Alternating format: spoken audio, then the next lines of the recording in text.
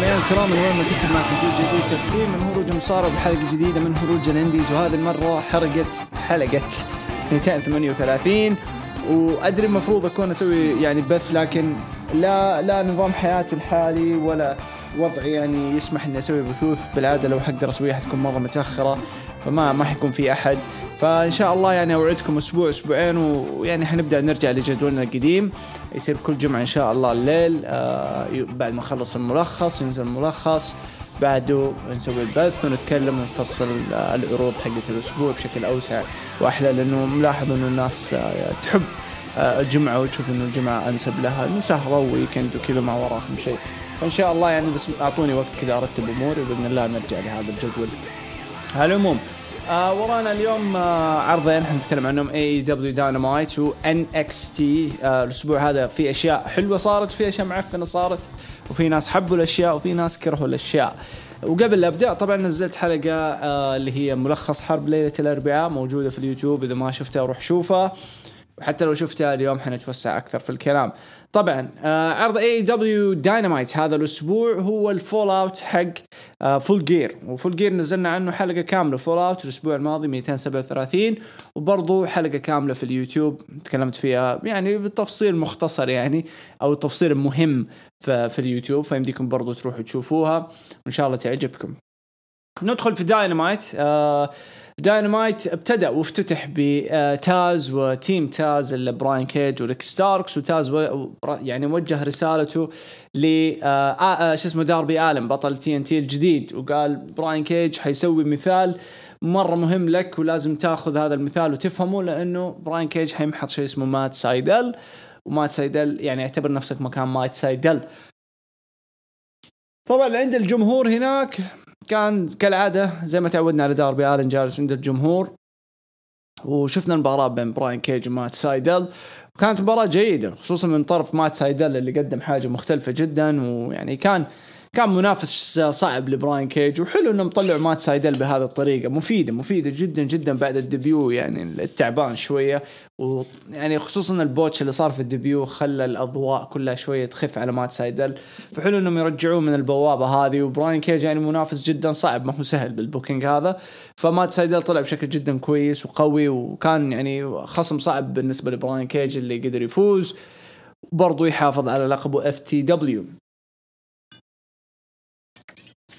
ايش استفدنا من هذا اللقب؟ حتى الان صراحه ولا شيء، يعني ماني شايف له اهميه ضخمه ولا قصص ولا اي حاجه، بس كذا معلق مع براين كيج ويلا لما يلعب براين كيج خلاص مره واحده، يلا براين كيج حيلعب مباراه، يلا مره واحده خليه يدافع عن اللقب. بالنسبه لي الشيء هذا مره عبيط، يعني مره عبيط، ما له اي دور.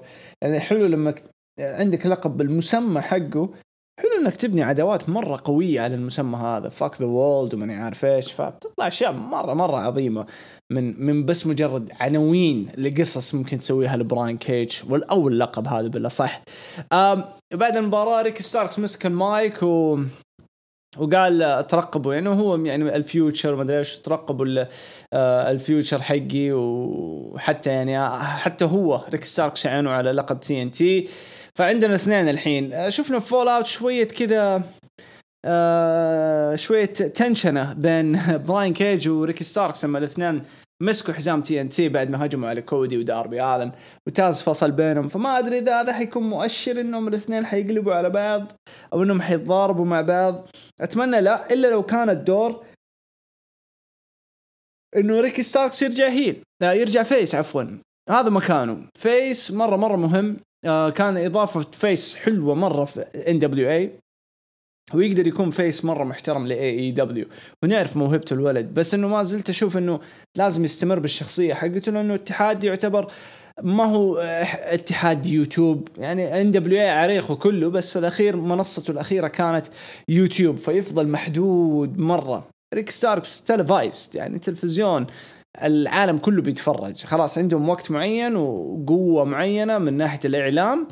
فريك ستاركس مفروض يمسك قصة مرة طويلة كهيل إلى ما يجي الوقت المناسب إنه يتحول فيس في الوقت المناسب وفي المكان المناسب. فبداية جيدة حتى الآن بالنسبة ل AEW كفول اوت لفول جير. بعد هذه المباراة طبعا كودي قرر يدخل الحلبة كودي رودز، وقال بعد ما خسر لقبه لداربي آلن، ويعني ما قلل من داربي آلن، يقول خصم صعب وما هو سهل وما ادري ايش، بس انه اجتاز اشياء كثيرة كودي وتعلم اشياء كثيرة. لكن المهمة القادمة له هي MGF، لازم يوقف MGF ولازم يعني يحطه عند حده من ذا الكلام، ولا جات قاطعته جيد كارجل، ما حد يعرفها، واحدة جديدة كذا اوت اوف نوير، هي انديزية او بالاصح اثليتيك، يعني كانت لها في عالم رفع الاثقال والاشياء ذي. فجاءت ولابسه احمر واحمر وزي كذا، وفجأة كذا فلسعت على كودي، فلسعت بطريقة شوارع يعني، وبهدلته وقالت له انت ما انت جاينت كيلر ولا في اي حاجة عندك جاينت، هذه رمية من تحت الحزام ومن ذا الكلام. بعدين قالت له اذا في جاينت معين تبغى نتكلم عنه فهو شاك، فاكيد كان قصدها شاكيل أونيل. من هنا اتوقع اغلب جمهور الرسلينج المعصبين والمتعصبين واللي يحبوا AEW واللي ما يحبوا AEW كلهم حطوا نقطة آخر السطر بالنسبة لشاك.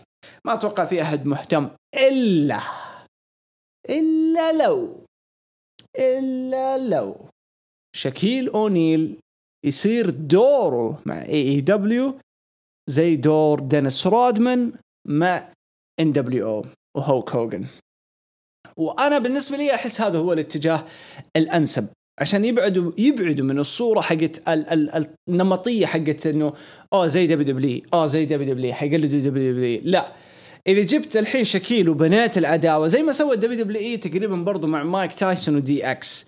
مايك تايسون طالع كذا ما حد داري عن ايش سالفته، بس جاي زي كذا وفك ضرب مع أوستن، وثاني يوم اكتشفنا انه مع الدي اكس بعد ما الدي اكس قدموه طبعا يعني بهجومهم على أوستن. بس دينيس رودمان دوره مع NWO أحلى بكثير وأكبر بكثير من مايك تايسون مع دي اكس. فالشكيل أشوف مع كودي، ولو حتحطوا الFTR وهانجمان بيج كلهم مع بعض في جروب إنه زي الفور هورسمن وكذا، حتطلع مرة حلوة. أنا من الحين أقول لكم حتطلع مرة حلوة في مكان المناسب. لكن اللي يبعص لك الجو هذا كله أسلوب براندي رودز. يعني لما طلعت جيد، لو مشيت جيد وقفل السيجمنت كان قلنا الاقتراح هذا في مكانه. لكن البعصة الكبرى أنها جات براندي، ومعنى كلمة زي ما يقول دريك 0 to 100 كذا ريل كويك، بسرعة كذا الضرب العداد 1000 صار عندها، وقامت فلسعت على جيد وقامت تتفلسف وتسبسب فيها وكلام شوارع يعني، وبيتش وما بيتش. فهذا بالنسبة لي يخرب لك فكرة أنه شاكيل وكودي ممكن يصيروا تيم. إلا لو AEW عادتهم نشوف الأشياء ذي منهم بقى، يعني ما ننكر رجعوها، وعادي يكون هذا كله تمثيل وبراند يتحضن في جيد بعد فترة ولكنه صار شيء، أو إنهم يروحوا بأسلوب مقنع وغريب إنهم كلهم يقلبوا على براندي ويقشعوه يصير براندي مع داستن زي ما شفناه مع أنا جاي لا مو أنا جاي بني آلي اسمه آلي فممكن يسووها، يعني شفنا منهم الحركات هذه فما نستبعد. لكن على الورق لو كانت هذه كلها تمثيلية عشان شاكيل وكودي يكونوا مع بعض كتيم ويسووا عصابة، yes take my money، ما عندي مشكلة، بالعكس حستمتع، لأني أنا أعرف مقدرة شاكيل أونيل الترفيهية. الإنسان مو بس أسطورة في كرة السلة، لكن ترفيهي بشكل مرعب. شاكيل أونيل أنا ماني عارف كيف الدبليو ما عرفت تستغله اليومكم هذا، واستغلته كواحد أهبل كذا، بس اسم بس جابوه عملاق مع البيك شو مع مدري مين مع أرمي هنا. هذول أحس AEW حيطلعوا التقاليد الرسلينج في شاكيل أونيل إذا استغلوا هذه الحركة. بس عن نفس السيجمنت كامل كله على بعضه كان مرة تعيس، ما هو حلو أبدا وما هو مقنع وما في ولا شيء كان في مكانه. طبعا بعد كل هذا دخل براين كيج وريكي ستاركس وهجموا على كودي، بعدين جاء داربي آلن وبعدين جاء ويل هوبز وانتهت السالفة. فكودي الحين داخل في صورة داربي آلن وويل هوبز، وحيكون معاهم فيس في الجهة الثانية براين كيج وريكي ستاركس، اللي ما أدري مين حيكون الطرف الثالث معاهم في السالفة. لكن الناس اللي تفكر إنه كودي يقلب على داربي آلن وويل هوبز، ممكن يقلب عليهم بس بدون ما يكون في دور لتاز والعصابة حقته.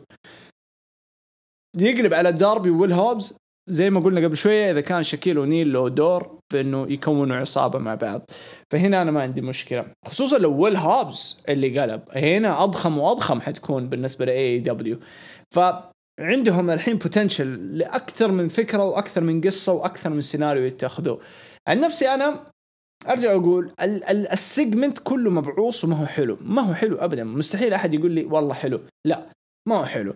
لكن الأشياء الأوتكم، الأشياء اللي حتخرج منها من بعد هذا السيجمنت في فرص إنك تكون إيجابي من برا. فعشان كذا أنا أقول دائما خلينا على الطرف الإيجابي من كل حاجة إلين النهاية. لما تيجي النهاية وقتها نقول والله الإيجابية حقتنا طلعت زبالة أو الإيجابية حقتنا طلعت في مكانها مناسب. فخلينا على الطرف الإيجابي.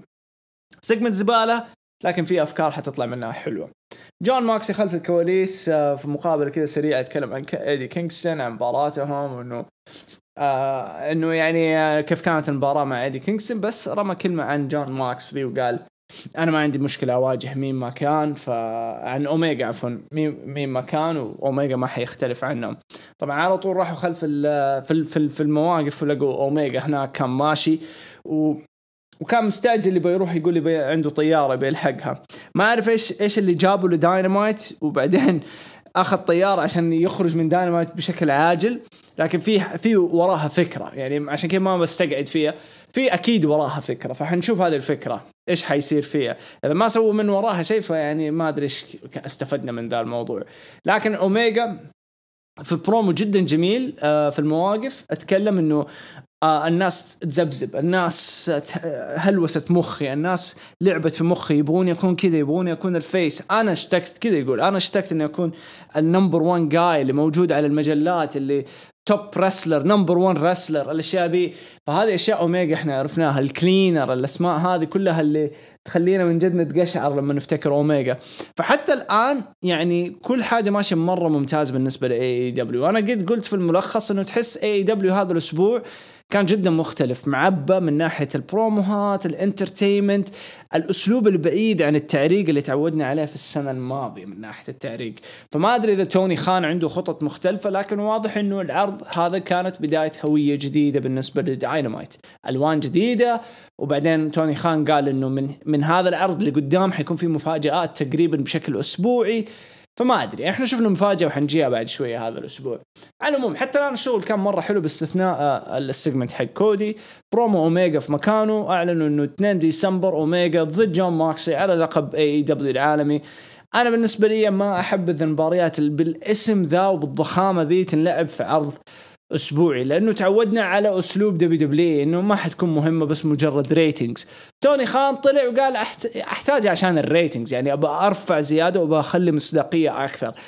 فلما واحد يقول زي كذا يعني الواحد يتوقع إنه مباراة زي هذه بمعنى الكلمة ما حد حيعرف إيش نتيجتها، يعني حتكون نتيجتها مفاجئة، لكن حتنبعص لو خسر أوميجا.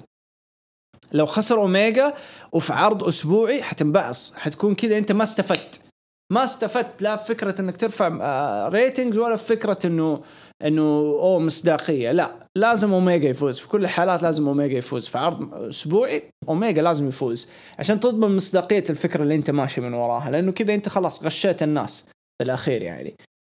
فأتمنى أوميجا يشيل اللقب ويبدأ خط جديد مع بداية يعني 2 ديسمبر. خلاص تتكلم، أتوقع إنهم AEW زي السنة الماضية حياخدوا إجازة حق أسبوعين أو 3، فاحتمال كبير 2 ديسمبر وبعدها في عرض بعد 2 ديسمبر وبعدين خلاص عرض مسجل وبعدين ياخدوا أسبوعين إجازة أو شيء زي كذا للكريسماس. بعد شفنا مباراة البنك هاوس ماتش بين الناتش اللي هي يعني عامة بدون قوانين، كل شيء مسموح. ناتشرال نايتميرز اللي هم داستن رودز كيوتي مارشال ضد بوتشر وبليد. مباراة يعني هارد كورية، تلطيش، ضرب دم من هنا، بس كانت جيدة الصراحة. يعني استمتعت بأداء نايتمير فاميلي، كان جيدين مرة. بوتشر وبليد حتى الآن ماني شايف منهم أي فايدة يعني، بس بدايتهم كانت حلوة لما MJF استغلهم كهيد هانترز. لو لعبوا على هذا الدور كبناء لعصابة انه هيد هانترز، اي احد يقدر يدفع لهم فلوس، الفيس الهيل زي APA ايام زمان، الاكلايدز براتشو وفاروق، هذولا كانوا مع اي احد اعطينا فلوس حنروح نسوي لك الشغل، تلاقينا هيل تلاقينا فيس، ما عندنا مشكلة. فنفسي يستغلوا بوتشر بليد بهذا الأسلوب. خلاص اتعاملوا مع باني، أعطيها فلوس وقولي له مثلا روح أتاك فلان أو سووا لي زي كذا، عرفت؟ فيعني هذه الأشياء اللي يعني ودك تشوفها مثلا يستغلوها في بوتشر بليد. طبعا اللي فازوا في ذي المباراة ناتشرال نايتميرز، بعد مباراة جدا جيدة. بعدها نجي لأهم فقرة صارت في داينامايت، واللي هي كانت فقرة MJF ووردلو يدخلوا الانر سيركل.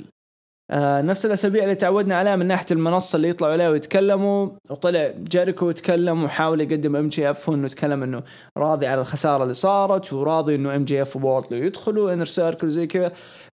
فأعطى المايك وأعطى الوقت MJF طلع بطريقة جدا حلوة، يعني عجبني إبداعه البسيط. يعني أخذ أبسط حاجة، أبسط شيء ممكن واحد يسويه وقدمها بطريقة جدا بسيطة لكن حلوة، لأنه هادفة وهو الشيء اللي يبغاها، هو اللي لها دور في القصة بشكل مهم.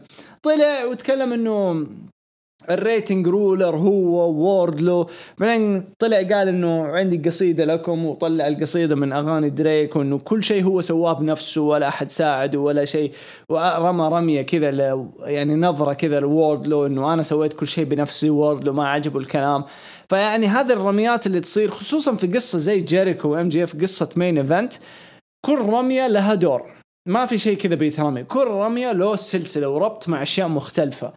فوردلو ما أعرف إيش ممكن تكون قصته بعدين، لكن أنا متوقع إنه في حيكون big baby face turn لوردلو. هذا اللي أنا أشوفه، لأنه لهم فترة هم وجايك هيجر يناظروا في بعض ما يفكوا عيونهم من بعض، فواضح إنه في big baby face turn لوردلو في المستقبل، وحتكون على رأس الانر سيركل، إنه ممكن يكون طفش منهم أو طفش من أساليبهم أو شيء زي كذا، ويصير جايك هيجر هو الهدف حقه بأنه يوقفوه. بعدين ممكن يكون هو وسبانيش جاد اللي هو سامي جيفارا ممكن يكون لهم دور، وأحس الاثنين حيكونوا مبدعين مع بعض. ما أعرف ليش، بس لما كنت أتابع وهم بيتكلموا في البرومو والسيجمنت قاعد أطالع في ووردو وطالع في سامي جيفارا، حسيت الاثنين ممكن يكونوا كتاك تيم، الاثنين حيقدروا يستغلوا بعض مرة كويس. قوة ووردلو، سرعة ومرونة سامي جيفارا، يعني فنه جوا الحلبة راح يساعدوا بعض مرة كثير بشكل مرعب، يعني زي تقريبا لوتشا سورس وجنجل بوي بس بطريقة شوية مختلفة. فكان البرومو جدا جدا حلو. في الأخير دخلوا الانر سيركل وقالوا الأسبوع الجاي كلنا حنروح لاس فيغاس. طبعا راحوا وصوروا كل دي الأمور، فحنشوفها هذا الأسبوع بإذن الله. الجدير بالذكر إنه انبعص مود سامي جيفارا، لأنه MJF أرسل لهم إيميل قال لهم روحوا البيتش، بعدين أرسل إيميل ثاني قال لا خلاص نتقابل في الحلبة. الإيميل الثاني ما راح لسامي وسامي راح للبيتش، بعدين جاء قابلهم في القاعة في الاستاديوم وقال لي MJF إنه ليش سحبت عليه، ومن ذا الكلام MJF يعني حاول يبرر إنه أرسل مرتين، وأغلبهم قالوا إيوه أرسل لنا مرتين وماني عارف إيش. ففي اتفاقية تقريبا كلهم متفقين على صفحة واحدة وسامي لوحده. فهذا يرجع للكلام اللي كنا نتكلم عنه من أشهر، إنه سامي جيفارا هو النقطة المهمة في انر سيركل، وهو اللي حيكون الهدف المهم مع MJF في عداوة جدا حلوة حتكون بينهم في الفترة الجاية. فتقريبا توقعاتنا اللي كنا نتكلم عنها في الأشهر الماضية في البثوث حقتنا الجميلة وزي كذا تقريبا صح 90% حتى الآن ماشي في الخط المناسب والصحيح. فشغل كان مرة حلو بينهم المجموعة، ومنتظر هذا الأسبوع بشوف إيش ممكن يكملوها، لأنه كل شيء أبغى أقوله عن توقعي لمستقبل هذه العداوة قد قلته، فما أبغى أصدقكم في الموضوع من جديد. طبعا اليونج بوكس أعلنوا أنه أول دفاع لهم حيكون الأسبوع الجاي الاثنين، ما حد يعرف مين هم، يعني انديزين بحت وعطوهم فرصة وفازوا في الدارك. حتى أنا ما أعرفهم الصراحة، ما قد شفتهم ولا شفتهم في الدارك، بس اسمهم توب فلايت، واثنين هم أخوان. ومات جاكسون حس إنه حلوة الفكرة إنه اثنين أخوان ضد اثنين أخوان، وممكن تبدأ لهم مسيرة زي ما هم اليونج بوكس بدأوا مسيرتهم، يعني إنهم اثنين أخوان وبدأوا من ولا شيء وصاروا شيء. فهذه حتكون الأسبوع هذا بإذن الله على ألقاب التاك تيم. برومو يعني جيد مش بطال، يعني ما في شيء يذكر. بعد شفنا مباراة شون سبيرز ضد سكوربيو سكاي. طبعا أنا بالنسبة لي لو مكان البوكر المباراة هذه تأجلت من أسبوعين بسبب إنه سكوربيو سكاي اختلط مع ناس عندهم كوفيد.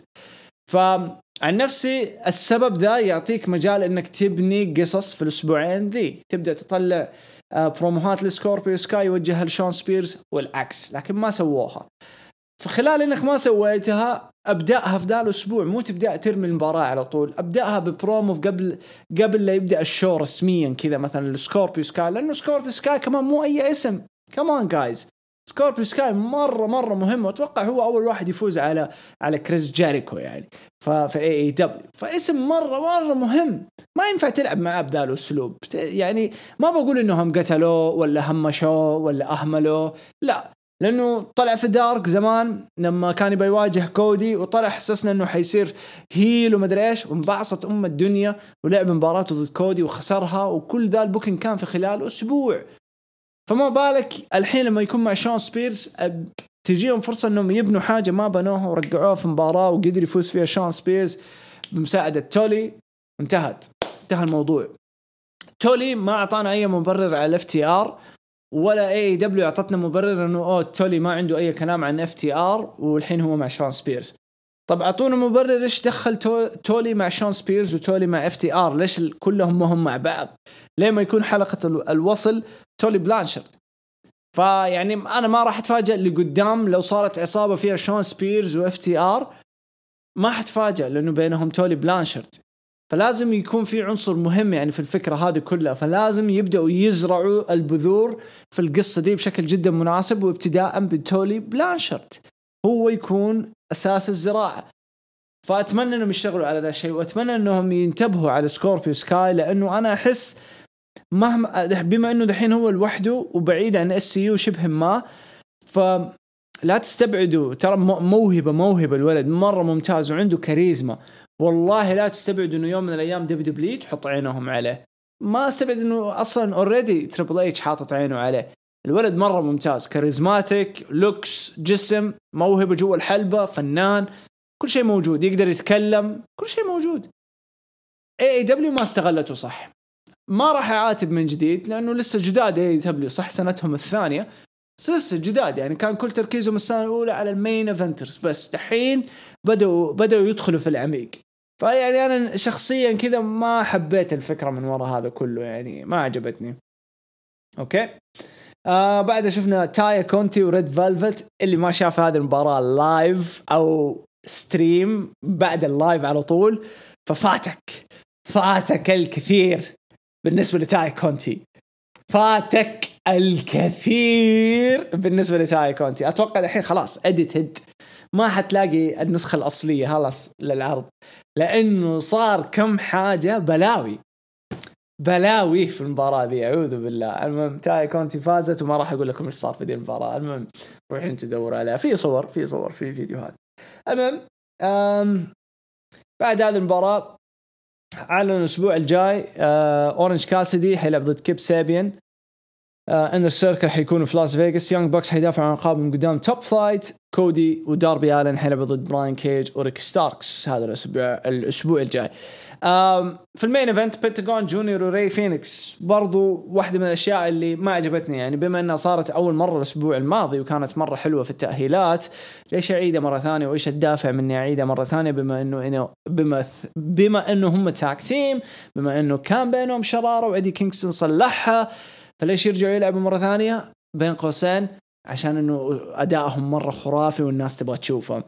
هذا الأشياء اللي أنا ما أحبها. يعني في الأخير كمان يعني في قصص، المصارعة مبنية على القصص والسيناريوهات، فمهما صار أعطيني شيء منطقي. أنا ماني جاي أشوف، يعني أنا إيش حستفيد لما أشوف اثنين ما شاء الله مرة خرافيين جوا الحلبة يقدموا حاجة بدون قيمة في الأخير؟ أوكي، ممكن يجيني أحد الحين يقول لي طب صارت قيمة، أنا أتكلم صارت قيمة مو لهم، قيمة للخارج اللي موضوع، هم برا الموضوع، هم بس بروبس زي في هوليوود وكذا، بروبس تجميع أو تكملة كذا للشكل عشان يضبطوا الكيك. يعني ما هم الكيكة، هم بس الزغرفة اللي فوق الكيكة.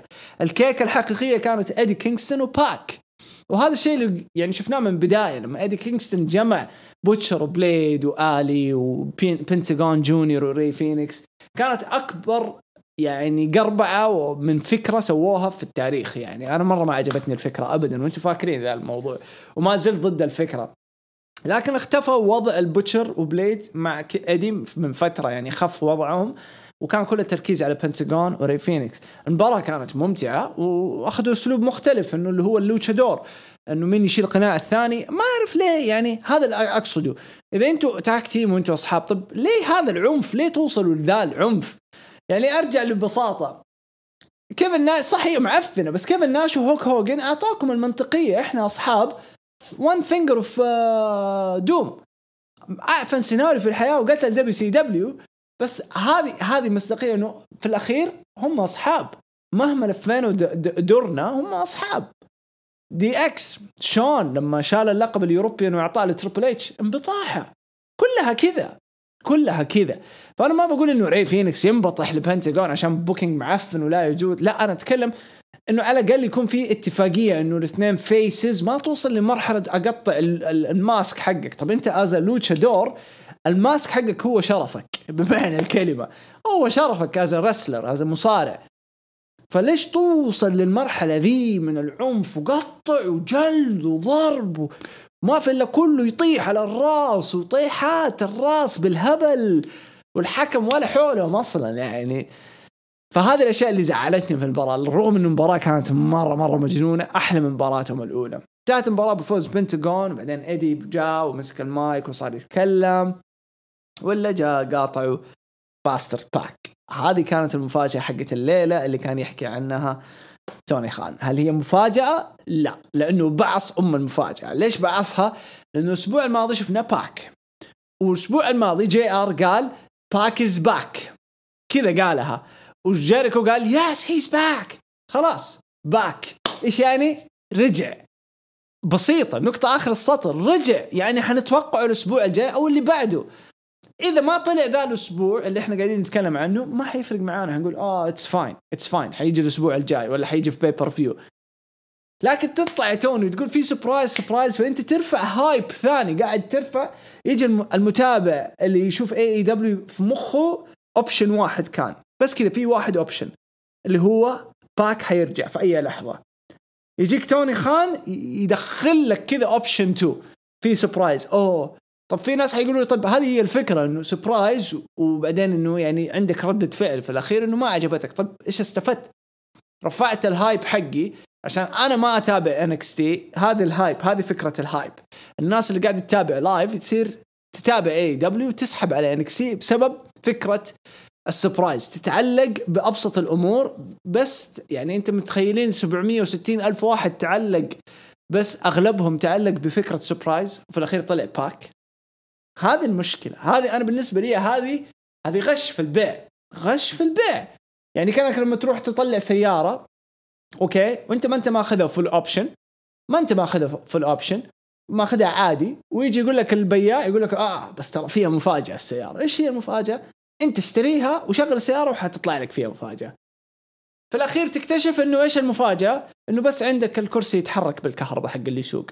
هذه مفاجأتك. طب هذه متوقعة في العادي، متوقع. أنت غشيت الناس يعني، سوري يعني، بس أنا ما عجبتني الحركة أبدا، ما عجبتني. خلاص يا عم، أنت في 2020 منتجك ماشي 100%، ما تحتاج الأساليب الرخيصة هذه في التسويق للأسف. يعني عامة كان هذا AEW داينامايت، وأعلنوا كذا من باب ولا حاجة، حتى ليش من باب؟ ما في باب. أعلنوا أسبوع الجاي باك ضد بليد. كيف؟ متى؟ إيش الفكرة من وراها؟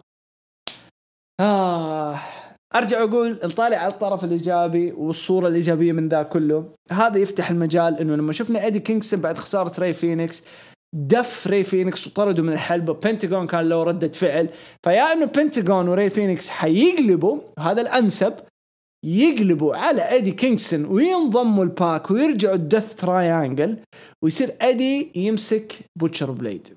كذا حتتوزن الأمور مرة. أبسط اتزان ممكن يصير في الحياة، أبعص اتزان، بنتاغون مع إيدي، ري فينيكس مع باك، وبعدين من هناك يمديك تبحر. فأنا عن نفسي لا، أروح مع الأنسب، دث ترايانجل، الشيء اللي كان مفروض نشوفه أتكون، وبعدها انصبنا بالكورونا، الله يقلع الكورونا.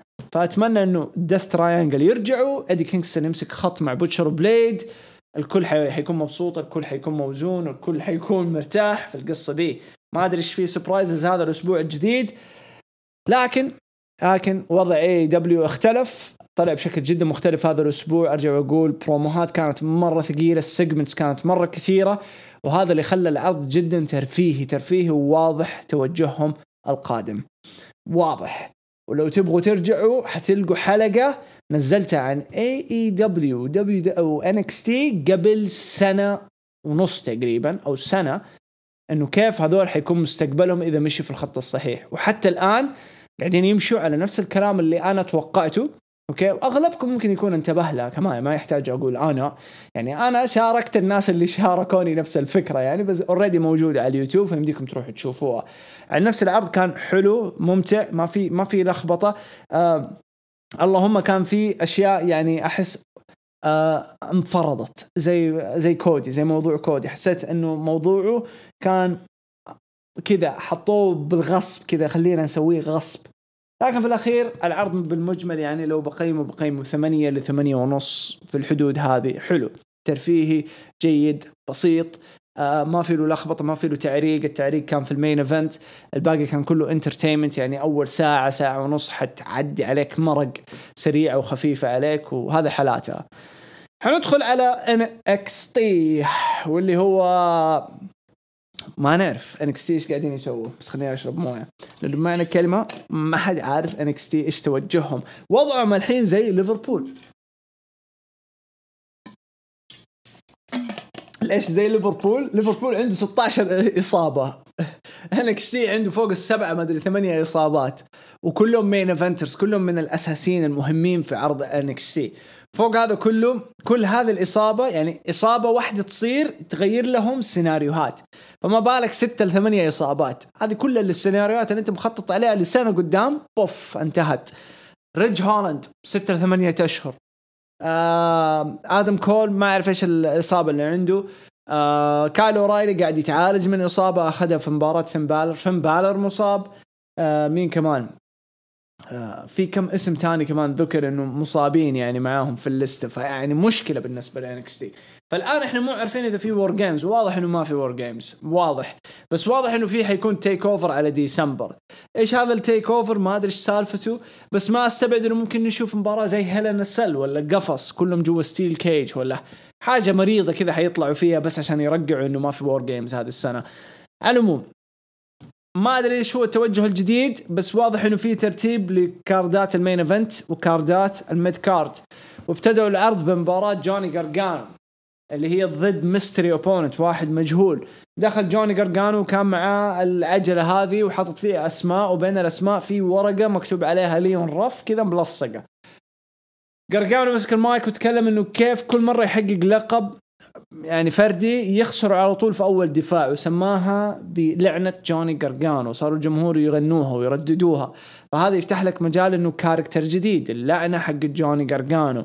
فبسبب اللعنة هذه لما لف العجلة طلع ليون رف، وهو انبسط إنه ليون رف سهل وجابر ما حيشيل همه. لكن اتفاجأنا إنه ليون رف كان يعني خصم صعب بالنسبة لغارغانو، جاب له قلق. والإضافة الكبرى كان تواجد داميان بريست بين الجمهور اللي شعتر وشتت جوني غارغانو، وقدر ليون رف يسرق الفوز بتثبيت السريع 1-2-3 ويصير بطل نورث أمريكان تايتل الجديد. ناس كثيرة انفجعت انجلطت، في ناس كثيرة ما تعرف مين ليون رف، حتى أصلا ما هي فاكرة إنه ليون رف كان ضد كاريون كروس، كان ضد توماسو تشامبا موجود في 205 لايف. انجلطوا الناس. الولد جدا احترافي، وما حزيد يعني عن كلام اللي كتبته في تويتر، ما حزيد عن كلام اللي قلته في الملخص. الولد جدا مهم بالنسبة لهم، لأنه واضح في أشياء خلف الكواليس تصير ما حد يعرفها، حتى الإعلاميين ما يعرفوها. أوكي، إذا كان احترافي، إذا يجي في وقته، إذا بيشتغل كويس، إذا يسمع الكلام، إذا بيطبق الأمور اللي بيقولوا له هي بيسويها بدون ما يشتكي، كل ذي الأشياء لها فوائد غير أداؤه جوا الحلبة اللي جدا مبهر وحلو وممتع. يعني أنتم متخيلين أنا عن نفسي أول مرة أشوفه قدام كارين كروس، هذا بالنسبة لي أنا أعجبت فيه. وكارين كروس محط أمه تمحيط. أعجبت في ليون رف على طول. دخلت تويتر قلت ساين ليون رف بليز، الولد جدا ممتع ووقعوا معه وأنا جدا مبسوط. ولما شفت غارغانو خسر اللقب انبسطت زيادة. ليش؟ لأنه من أول كنت أتكلم إنه الميد كارد يحتاج له توزيع، بما إنه حتسحب اللقب من داميان بريست، وهذا على حسب كلامنا برضو إنه عشان تعبي المين إيفنت لازم تسحب اللقب من داميان بريست وترفع داميان بريست للمين إيفنت، والميد كارد تبدأ ترتبه من جديد. فالآن السحبة من جوني غارغانو حيبدأ مجال وخط جديد مع ليون راف كبطل، اللي ما أتوقع أنه راح يستمر طويل إلا لو في بالهم أنه بمعنى الكلمة يبنوا ليون راف كواحد ممكن تشوفه كوميدي وأهبل وجابر، لكن جوا الحلبة صعب جدا أنك تفوز عليه. فيقدروا يبنوا هذا الشيء لو هم يبغوه، بس ما أتوقع أنه حيستمر كبطل لما يجي العنصر المفاجئ. ما أعرف ليش أحس العنصر المفاجئ ممكن يكون برونسون ريد، أوستن ثيري، كامرون غرايمز، ديكستر لوميس، كمان برضو لا تستبعدوا توماسو تشامبا. فبما أنه توماسو كمان قابل ليون راف قبل كذا في مباراة، فكل ذي الأمور موجودة على الطاولة، وهذا اللي يخلي الميد كارد الحين واسع وبحر بالنسبة لإنكستي إنها تستغله. فأنا مرة مبسوط من ذا القرار. هل هي إهانة لجوني غارغانو؟ لو ما تكلم عن اللعنة الكورس حقته والأشياء ذي كان أقول لك والله شيء يزعل صراحة. لكن لما أول ما جاب طار الكورس وأنا قاعد أتفرج إنكستي لما قال أنا عندي لعنة وما أدري إيش، سمعت يقول لعنة وربطتها لما لمحت الورقة المعلقة في العجلة، ربطتها قلت خلاص شكلها حيجيب العيد. فيعني في أشياء سبحان الله مفاتيح يرمولك هي وأنت بس تشوفها تقفطها كذا قفطة سريعة. فمرة عجبني صراحة القرار وأشوفه جدا مناسب. والحين في مساحة لجوني غارغانو إنه يشتغل بعيد عن زوجته بشكل جدا مختلف وجديد، وأتوقع هو اللي اختاره، ما أتوقع WWE اللي اختارته أو NXT بالنسبة لقصة غارغانو الجديدة. فهذه حنتظرها الصراحة، جدا متحمس لها. حنشوف كيف الأسبوع الجاي حتطلع. طبعا خلال العرض كامل جوني غارغانو حاول يقنع ويليام ريجل، لكن ريجل قاعد يقول له أنسى، انتهى الموضوع، بطل جديد وخلاص. وحنشوف كيف الأسبوع ده حتتطور القصة، لأنه أنا جدا انبسطت لها. بالنسبة للمباراة اللي بعدها اللي كانت على مباراة لقب الكروزر ويت بين البطل سانتوس اسكوبار وجيك أتلس، مباراة جيدة برضو، مستمرين بهذا العداوة اللي أنا مرة ما هي عجبتني، أحسها مرة ويرد مرة أوف. والتسرع على جيك أتلس مو عشان يضد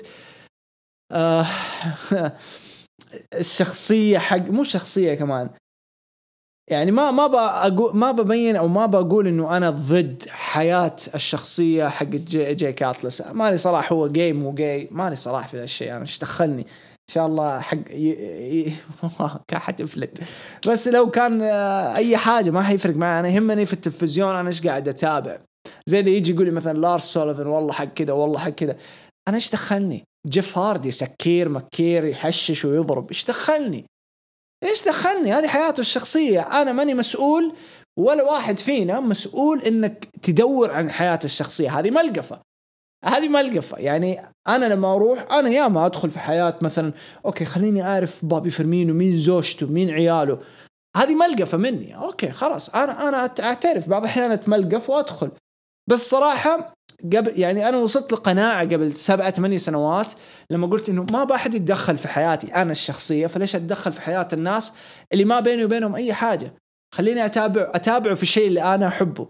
ليش أكره الشيء ده؟ يعني أكره نفسي في الشيء اللي أنا قاعد أتابعه. فبمعنى الكلمة أنا مالي صلاح بجيك أتلس برا حلبة، أداؤه جدا ممتاز ومبهر جوا الحلبة، لكن بالنسبة لي في حاجة غريبة قاعدة تصير مع جيك أتلس. ماني عارف ليش القوة دي العظمى اللي طلعوه فيها من البطولة اللي صارت حقت الكروزر ويت إلين الحين. في قوة. طيب إيش فرق التشابه بينه وبين ليون راف؟ برضو أرجع أقول ما هي فكرة إنه مثلا أنا مو عاجبني جيك أتلس خلاص نقطة ما أبغى أتكلم عن الموضوع، لا، بس بمعنى كلمة جيك أتلس البلت حقه يعني كجسم كمهارات كأسلوب، الولد جاهز بأنه يكون سوبر ستار. ليون راف عص علاقة والله فخري أكبر منه. فهذه واحدة من الأسباب اللي تخليني أوكي أقتنع مع ليون راف إنه خليني أركب معاه نفس السيارة ونشوف وين حيوصلوا معاه في نهاية الطريق. لكن جيك أتلس سرعة، يعني أسرع من كامرون غرايمز الشغل معاه في فئة كروزر ويت، أسرع. طيب حتى لو تبى تخلقوا منافسين للكروزر ويت، في ناس أولى بكثير من جيك أتلس. فأنا ما برميها على كلمة واسطة عشان لا أتمسك عليها، بس أحس إنها واسطة. I'm sorry يعني.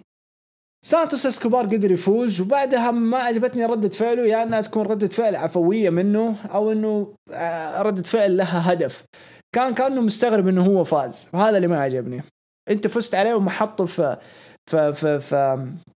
العرض الأخير من التيك أوفر، الحين تجي فما أدري في هالوين هافك، الحين تجي وتشوفها بطريقة ثانية. فهذا اللي ما عجبني في الموضوع أبدا، عشان أكون واضح معاكم يعني.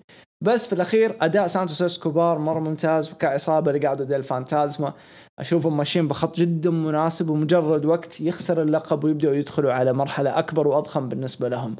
فيب جي يا شو اسمهم اللي قاعدوا ديل فانتازما. بعدين كان مفروض عندنا مباراة ريكيل غونزاليز ضد زيا لي. ريكيل دخلت زيا لي ما جات، وجاء بوا مدير أعماله ولا حارس حقه ما أعرف سالفته، وجاء قال لا أنا آسف بس زيا لي ما حتيجي. ريكيل فصلت وقامت تضرب فيه سابت الحلبة ومشيت. بعدين جاء دقت غنية والدنيا صارت كأنها ذا فيند، وفي تنين قاعد يحوم حول الحلبة. بعدين دخل واحد شايب مونك وأعطى ورقة كذا ظرف زي اللي بوا دائما يعطيه لزيا لي، وحتى نحن مو عارفين إيش السالفة. السيجمنت ما بقول إنه ما عجبني لأنه فيه له قصة، فالسيجمنت جيد مش بطال. تمثيل بوا اللي هو كان أوفر بزيادة فخلاني أضحك طول الوقت وقاعد يقول هذا إيش يبغى. بس في الأخير يعني في فكرة من وراها، بس المشكلة إنه الفكرة هذه كلها طايحة لزيا لي، إلا لو كان فيه هدف لبوا بأنه هذه زي ما أعرف إيش الفكرة يعني. ما المشكلة ما أقدر أتفلسف لأني ما أعرف تشاينيز ولا أعرف إيش الفكرة من القصة ولا حاجة. يعني يمديني أجي أقول والله هذا كأنه ساحر مانك وحيحط سبيريتس وأشياء قوية كذا في بوا وحيطلع بشخصية خارقة ممكن، بس هذا أنا بالنسبة لي هذا كله البوكينج لزيا لي، ويبغوا ما أعرف وين يبغوا يوصلوا زيا لي. فما أدري يعني، أحس بوا أهم من زيا لي، بس خلينا نشوف إيش نهاية السالفة دي. خلف الكواليس تيموثي ثاتشر يهجم على أوغست غراي ويتضاربوا، بعدين يرمي أوغست غراي في لوحة ديكستر لومس اللي كان يرسمها في بداية العرض. ومن هنا ديكستر لومس حيلعب ضد تيموثي ثاتشر في مباراة هنجيها بعد شوية. بس سيجمنت حلو وأنا مرة مبسوط لأوغست غراي جدا جدا، ولد مرة ممتع يعني. أنا كأنثوني جرين كنت مرة أحبه يعني صراحة.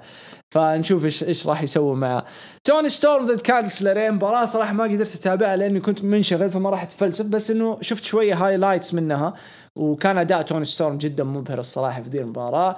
فبس شفت الدخلة حق توني ستورم والباقي شفته هايلايت المباراة وما راح أتفلسف ولا أتعمق في ذي المباراة. بس قدرت كانديس لاري تفوز فيها، ويعني قلت إنه في أبروتش لكانديس لاري مع عداوتها في شوتسي، والسبب إنه اكتشفنا مين الجريم ريبر ولا اللي كان ماسك اللابس القناع. طلعت إندي هارتول. ما أعرف يعني، لما أرجع لهالوين هافك في المرتين اللي طلع فيها الشخص ده طلع ولد في المرتين أو رجل، ما طلع بنت. الحين صارت بنت، فما أدري هل إندي هارتول لعبت الدور إنه ساقتها على كانديس إنه أنا اللي جيت ساعدتك في هالوين هافك بس ما ضبطت، أو بمعنى كلمة فعلا الدبليو أو NXT قالوا لا خليها إندي هارتول مو أوستن ثيري. فما أعرف وأصلا ما أدري إذا كان هو أوستن ثيري، بس الجسم الهيئة اللي شفناها في هالوين هافك كانت هيئة أوستن ثيري. فما حتفلسف في ذا الموضوع، حننتظر. لكن اللي صار في نهاية العرض نهاية المباراة دي إندي هارتول وهي لسه لابسة القناع.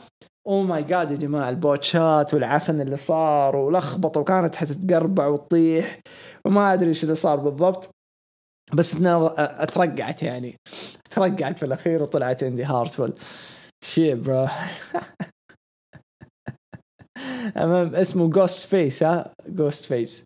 المهم تيموثي ثاتشر ضد ديكستر لومس، مباراة جيدة الصراحة ممتعة من الطرفين، بس تيموثي كان عظيم في المباراة هذه، اشتغل بشغل مرة محترف.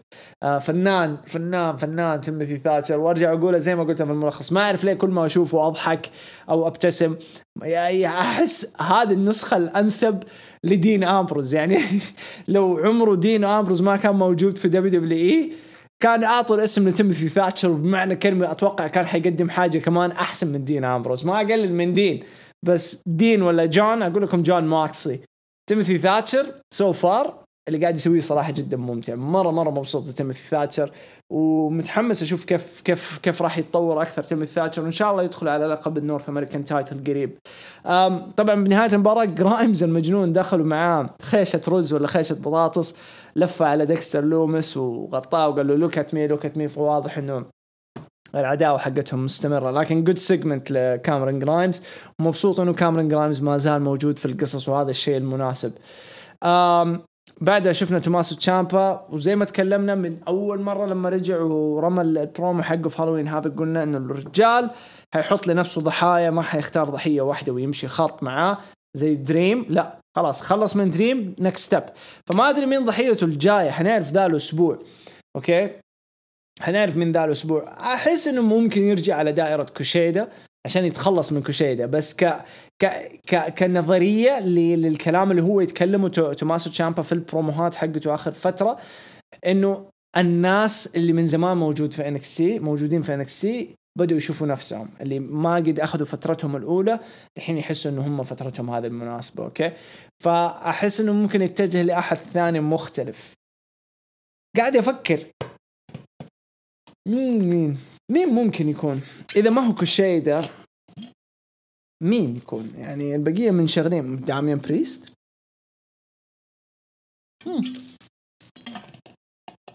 واي نوت؟ ما يقدروا يلعبوا هذا الدور،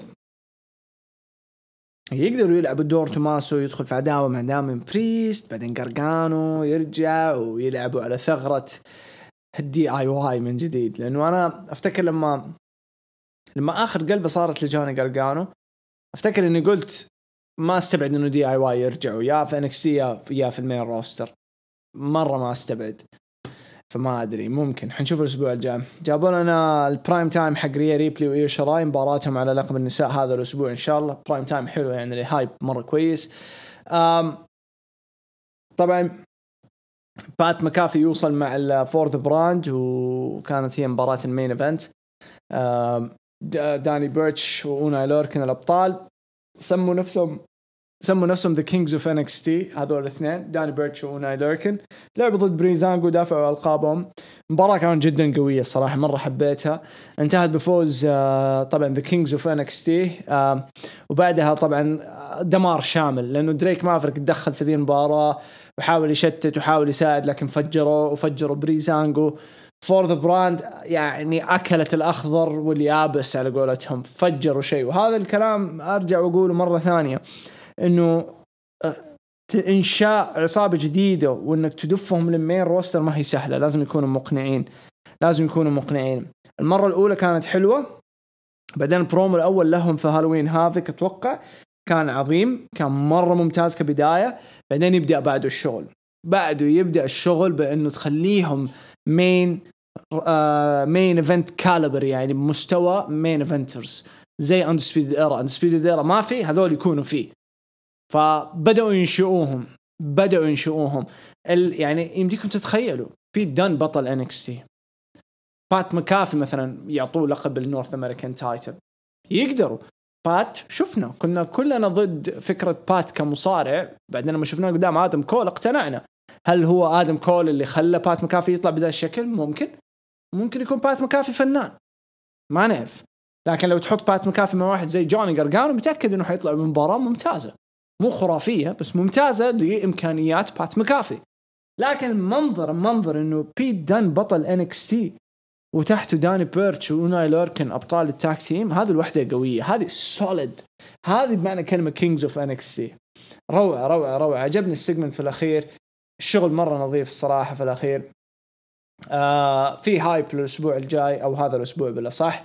وطبعا الهايب الأعلى والأضخم بأنه فين بالر الأسبوع هذا حيطلع وحيتكلم عن وضعه بعد الإصابة والعملية اللي سواها. الله يستر ما يسلم اللقب. بس أتمنى أنه تكون بداية الشرارة بين فور ذا براند وفين بالر. إذا ما في Undisputed Era فهذا أنسب وقت إنهم يسووا تعاون بين فين بالر وأندسبيدد إيرا على فور ذا براند، ويكون باب جديد لفور ذا براند إنهم يحطوا عضو خامس معاهم. لأنه أحس إنه يحتاج عضو خامس، لأنه بات مكافي تعتمد عليه أكثر شيء كصوت أكثر منه أداء، يحتاج عضو خامس وعضو يكون مرة قوي كمان. يعني ما بقول خرافي، بس أشوف واحد زي كيلن دين بيكون مرة مناسب معه، رغم إنه كيلن مع دريك في قصة، بس ما تدري يعني ممكن كيلن يقلب على دريك. you never know. هذا كان عرض NXT، ولو بقيم NXT أبعطيه صراحة بين 7.8 ل8. عرض كان جدا ممتع، ما حسيت فيه أي شيء ناقص، كل شيء كان ماشي صح. بس الشيء الوحيد اللي لو بقارنه بين NXT وبين AEW Dynamite، حقول AEW Dynamite كان مرن أكثر بالفقرات المختلفة، بالترفيه، بالضحك، بالطقطقة، بالتعريق، بالتعصب، في كل شيء، في متنوع. يعني تتفرج على عرض دسم، مليان دسم من الناحية الحلوة. NXT دسم من الناحية الثقل كذا، ثقيل، كله ضرب وكله جلد وكله غموض وكله مفاجآت وكله كذا ما انت فاهم ايش اللي قاعد يصير، بس حلو يعني، سريع حرك، العرض حرك، بس ما هو ترفيهي في الأخير. يعني ما هو ترفيه، ما هو اللي يجلسك ساعتين تتفرجها بدون ما تنقل القناة للأسف يعني. فهذا بالنسبة لي كان عرض NXT. حندخل على الهاشتاج الحين. عندنا علي حسن يقول عرض NXT كان عرض جميل، أبرز ما فيه كانت المفاجأة الكبيرة أن جوني خسر لقبه أمام موهبة شابة، وكان اسمه مصارع ليون رف هو اللي فاز باللقب وصار بطل الجديد. مباراة النساء بين كاندس لاري وتوني ستورم مرة حلوة، والمقنع اللي طلعت مرة هي اندي هارتويل. تقييم العرض 8/10. شكرا. طاهر عبد الله عندي احساس انه NXT في السرفايفر سيريس، ما اظن، ما خلاص انتهى وضعه.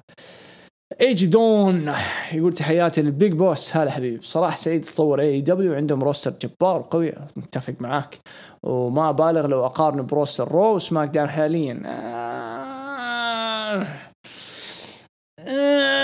صعب شوي المقارنه، صعب. يمكن أفضل من روستر سماك داون. أنا بالنسبة لي روستر سماك داون أكبر من روستر رو، أقوى. القصص والسيناريوهات، توني خان أحسه زي سول شاي. واضح إني شطحت. لا أبدا خذ راحتي، لأن الاثنين عندهم مسامي ممتازة بس مو عارفين يتعاملون معها بأفضل شكل ومو قادرين يضيفون شيء كبير. أتفق معك حتى الآن. هل تشوف رود دوغ بدأت تتضح لمسات في NXT؟ لأنه يوجد عرض NXT ما كانت زي كذا قبل فبراير. ما أشوف إنه رود دوغ الصراحة، لأنه هذا اللي أنا قاعد أشوفه، هذا بناء تريبل اتش وشون. الغموض، الكاركترز، الهيل، يعني تحسه هو فيس، يطلع لك إنه يقول لك أنا فيس بس أسلوبه هيل. هذه الشخصيات اللي تريبل اتش يحب يشتغل عليها هو وشون من أيام ما عرفت NXT من 2011 أو 12. هذا كل أحد يطلع فيس في NXT أسلوبه هيل بس فيس. فهذا اللي قاعدين نشوفه في NXT، ما أشوفه رود دوغ. ممكن أعطيك رود دوغ في ليون رف، أعطيك رود دوغ في فور ذا براند، لمسات من فور ذا براند طبعا مو كلها، في زي لي والأشياء دي. هذه أشياء رود دوغ. خلينا نشوف سؤال شاطح. هل تشوف رومان ودرو مكانه بالمانيا؟ 100% مكانه بالمانيا، 100% مكانه بالمية. إذا ما قدروا يقفلوا على موضوع ذا روك ضد رومان في المانيا، فدرو الأنسب، ولازم درو يفوز. شخصيا درو لازم يفوز على رومان عشان ينشئوا لنفسهم شخص بمعنى الكلمة بقوة رومان.